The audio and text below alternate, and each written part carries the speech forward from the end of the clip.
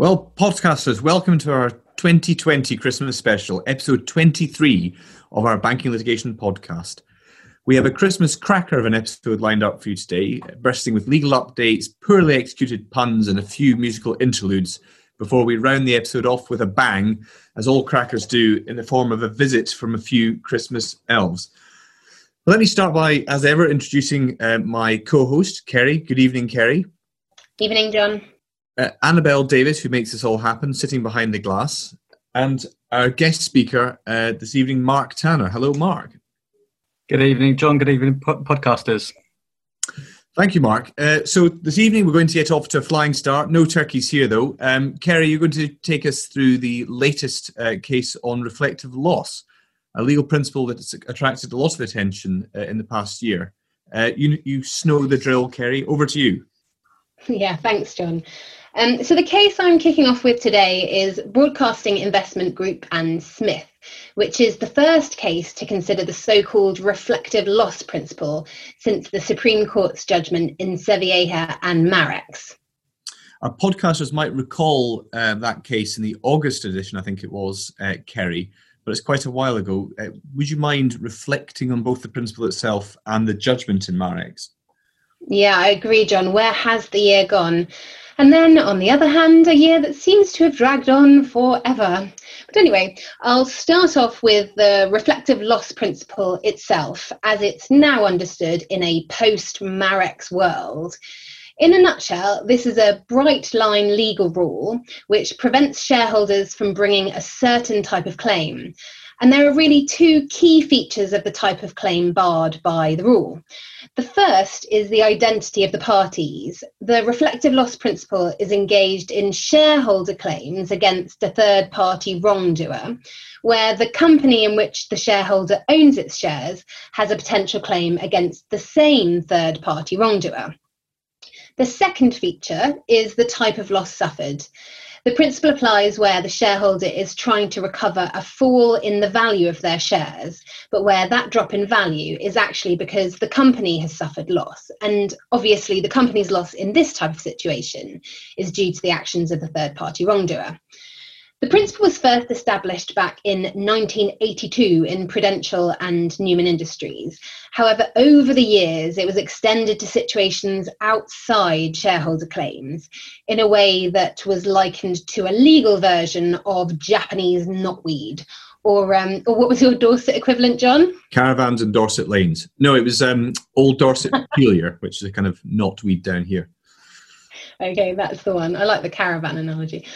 So earlier this year, the Supreme Court had the chance to have its say on the principle in the Marex case. And the Supreme Court, by a 4-3 majority, confirmed the narrow ambit of the principle, as I just summarised a few minutes ago. In particular, the court said that the principle should be applied no wider than to shareholders and specifically does not extend to prevent claims brought by creditors. The reflective loss principle is an interesting one for banks as it operates as a defence to shareholder claims, which we know there can be quite a lot of. The scope of the principle, therefore, dictates the circumstances in which such claims can be brought against financial institutions. Now, a lot of cases were stayed pending the outcome in Marex. So the recent decision in BIG and Smith, it sounds like some sort of rap song, is just the first in what we anticipate will be a flood of judgments in the coming year or so. Yes, Kerry, it will be interesting to see how these shape the principle in the post-Marex world. And I was talking to a couple of colleagues who have a couple of cases on the go that are affected by Marex.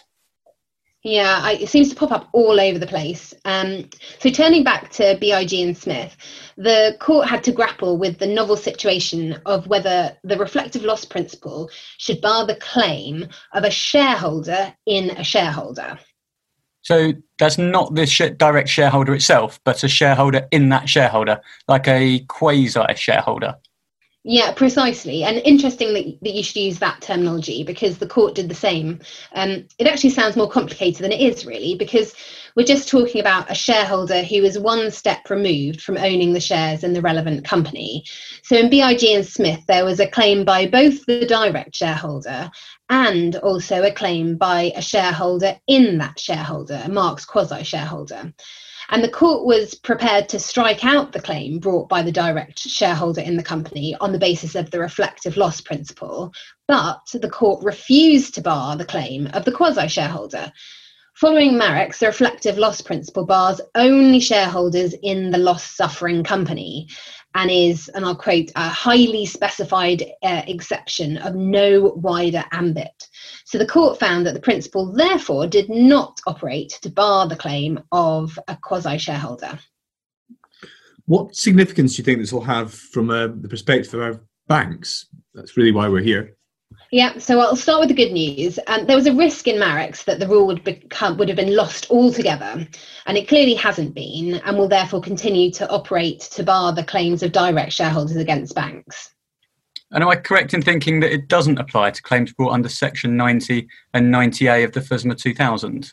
Yeah, you're right. So FSMA provides a statutory exemption in that context. But now for the downside, the rule will not operate in relation to a quasi-shareholder. So where it's alleged that a corporate customer has suffered loss for which the bank is responsible, a claim could theoretically be brought by both the company and a quasi-shareholder where there's a chain of shareholder ownership in the relevant company. However, this news isn't really as bad as it might first appear, as the quasi-shareholder must have an independent cause of action against the bank. So I think in most cases, there should be good arguments to say that there is no contractual relationship and no duty of care owed to a second or third degree shareholder. Yep, exactly, John. So for a more detailed discussion of this case, please head over to our banking litigation blog post, a link for which is in the show notes. Thanks, Kerry, for that very comprehensive introduction. It seems fitting to include a feature on COVID in our final episode of 2020. And I think, Mark, you're up next with two case updates that have particular relevance for COVID-related disputes. I think, like most firms, after an initial flurry of queries back in March, we've seen relatively few new claims coming solely as a consequence of the pandemic.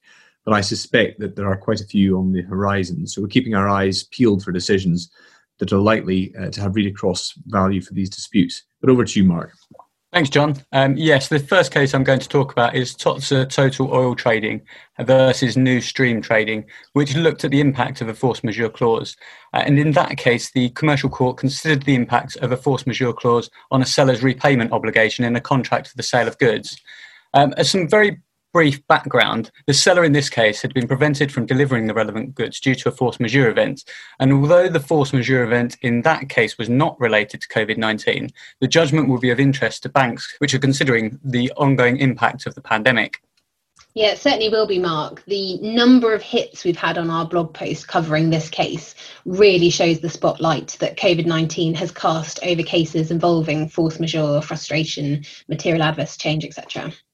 Yes, exactly. The court's approach in cases such as this one hopefully gives some insight into the potential approach the court might take as to whether the pandemic or events relating to it will enable counterparties to delay or avoid performance or to terminate agreements.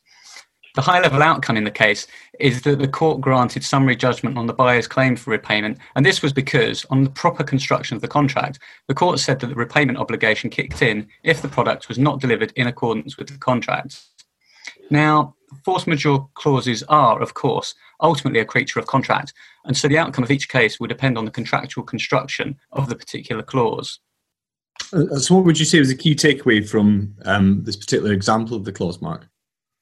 I think that a valid claim to force majeure will not necessarily relieve the party of all of its obligations under the contract. So here, although there was indeed a force majeure event, the seller still had to make good on its repayment obligation.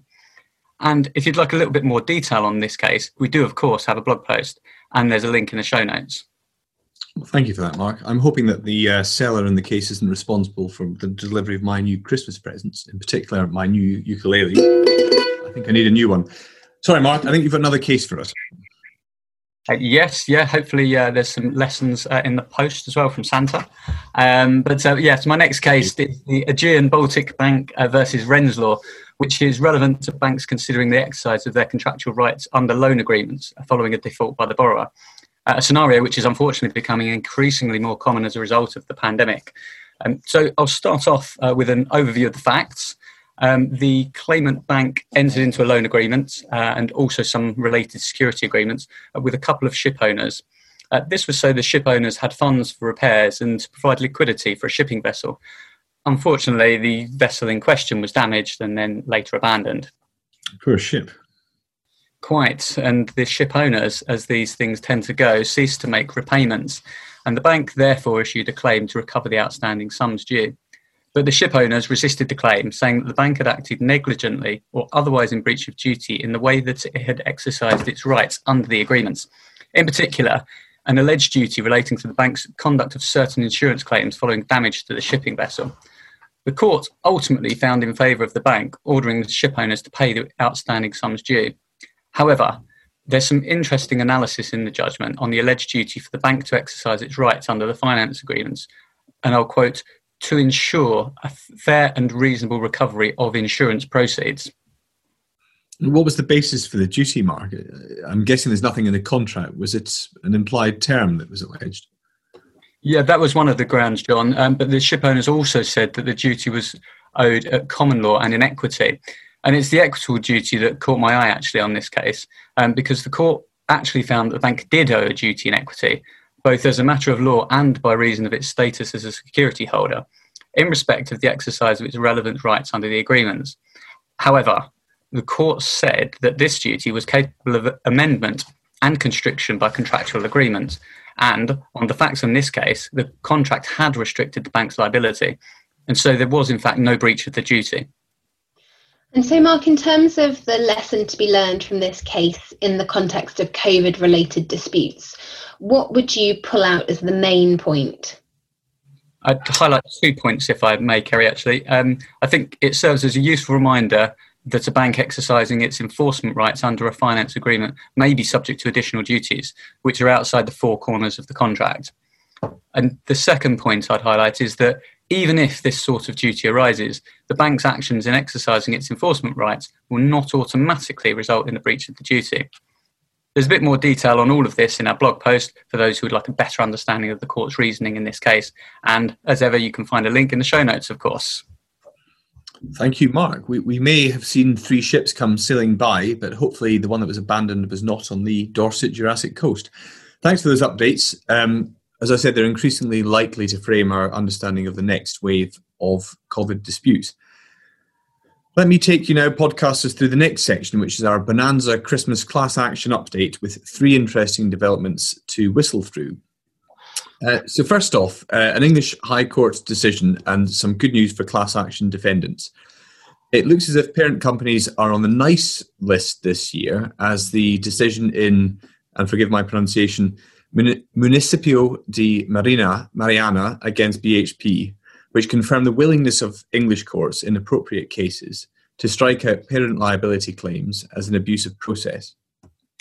At a very high-level summary, in this case, the High Court struck out the claims of over 200,000 claimants against 2 companies in a group of companies which were domiciled in England and Australia, respectively, arising out of an incident in Brazil. And the claims were struck out as an abusive process in light of concurrent proceedings and compensation schemes in Brazil. I won't go into the facts because the decision's in a non-financial context, but the overall message conveyed is both relevant and, I suppose, comforting for UK domiciled financial institutions at risk of claims which allege a duty of care in relation to the actions of their foreign subsidiaries. John, this reminds me of the Vedanta decision last year, and if my memory serves me correctly, that case also looked at parent company liability. So how does this current case fit with that decision? Yes, thanks, Mark. Interesting that you flagged Vedanta. You'll recall that was a Supreme Court decision looking at parent company liability in the context of a jurisdictional battle and whether the implementation of group-wide policies was arguably sufficient to found a duty of care owed by a parent company to third parties. You'll remember that in Vedanta, the Supreme Court noted that whilst group-wide policies do not of themselves give rise to a duty of care, they may do so if the parent company takes active steps through training or supervision and enforcement to see that they're implemented in its published materials holds itself out as exercising that degree of supervision. But going back to the case I'm talking about, The BHP decision now provides some comfort to UK financial institutions exposed to this type of parent liability claim. In particular, BHP confirms that the English court is prepared to take a robust approach on strikeout, where the claim is a clear abuse of process, especially where there's no compelling evidence of difficulties in bringing the claim in the relevant foreign jurisdiction, and particularly where there is a concurrent claim in the relevant foreign jurisdiction, which relates to the same issues and involves many of the same claimants who are seeking the same compensation for the same alleged damages. From my perspective, John, BHP is certainly helpful given the uptick of so-called class action tourism in this jurisdiction. But what do you think? Perhaps the only tourism we're seeing at the moment is class action tourism. Yep, we're increasingly seeing groups of foreign claimants bringing claims in the English court against UK domiciled parent companies in respect of wrongdoing by its foreign subsidiary. So the key point from the BHP decision is to illustrate the English court's willingness to strike out claims in appropriate cases. I think it's very much a case-by-case analysis. Now, for my second update, I'll be taking you podcasters on a festive trip to France. So, Joyeux Noël to you all.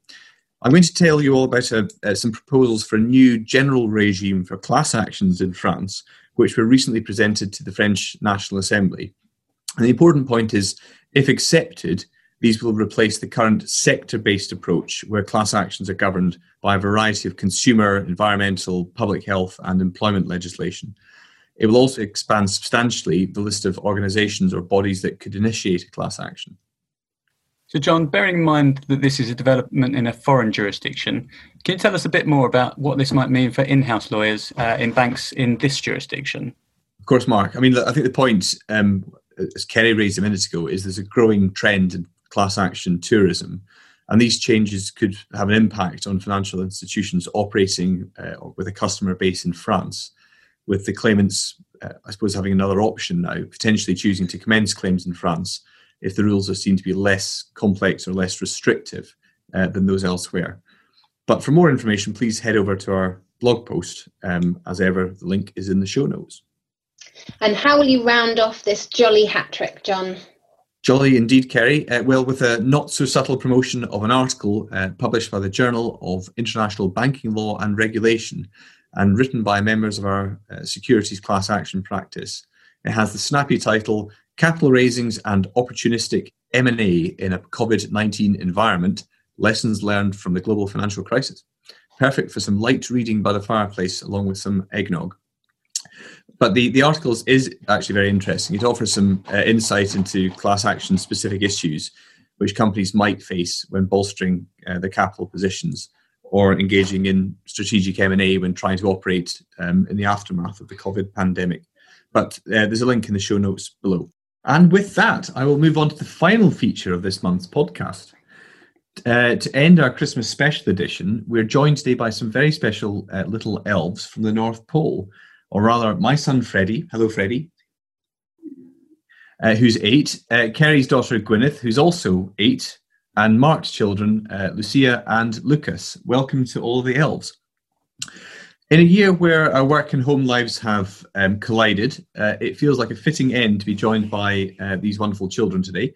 They are perhaps the youngest fans of the podcast series, and it's a pleasure to be able to welcome them into the world of work after months of trying to stop them popping up on video conferences, always at the most inopportune moments.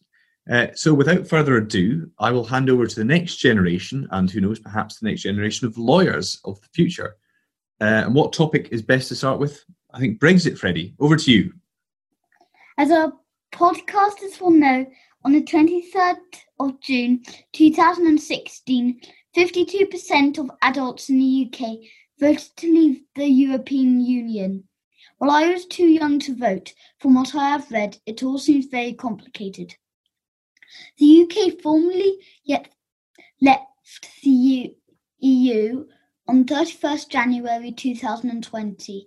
Daddy tells me that most things have remained the same since then because of the transition period provided for in the withdrawal agreement between the UK and the EU. However, on the 31st of December 2020, this transition period will come to an end. Today I am joined by Gwyneth, Lucia and Lucas.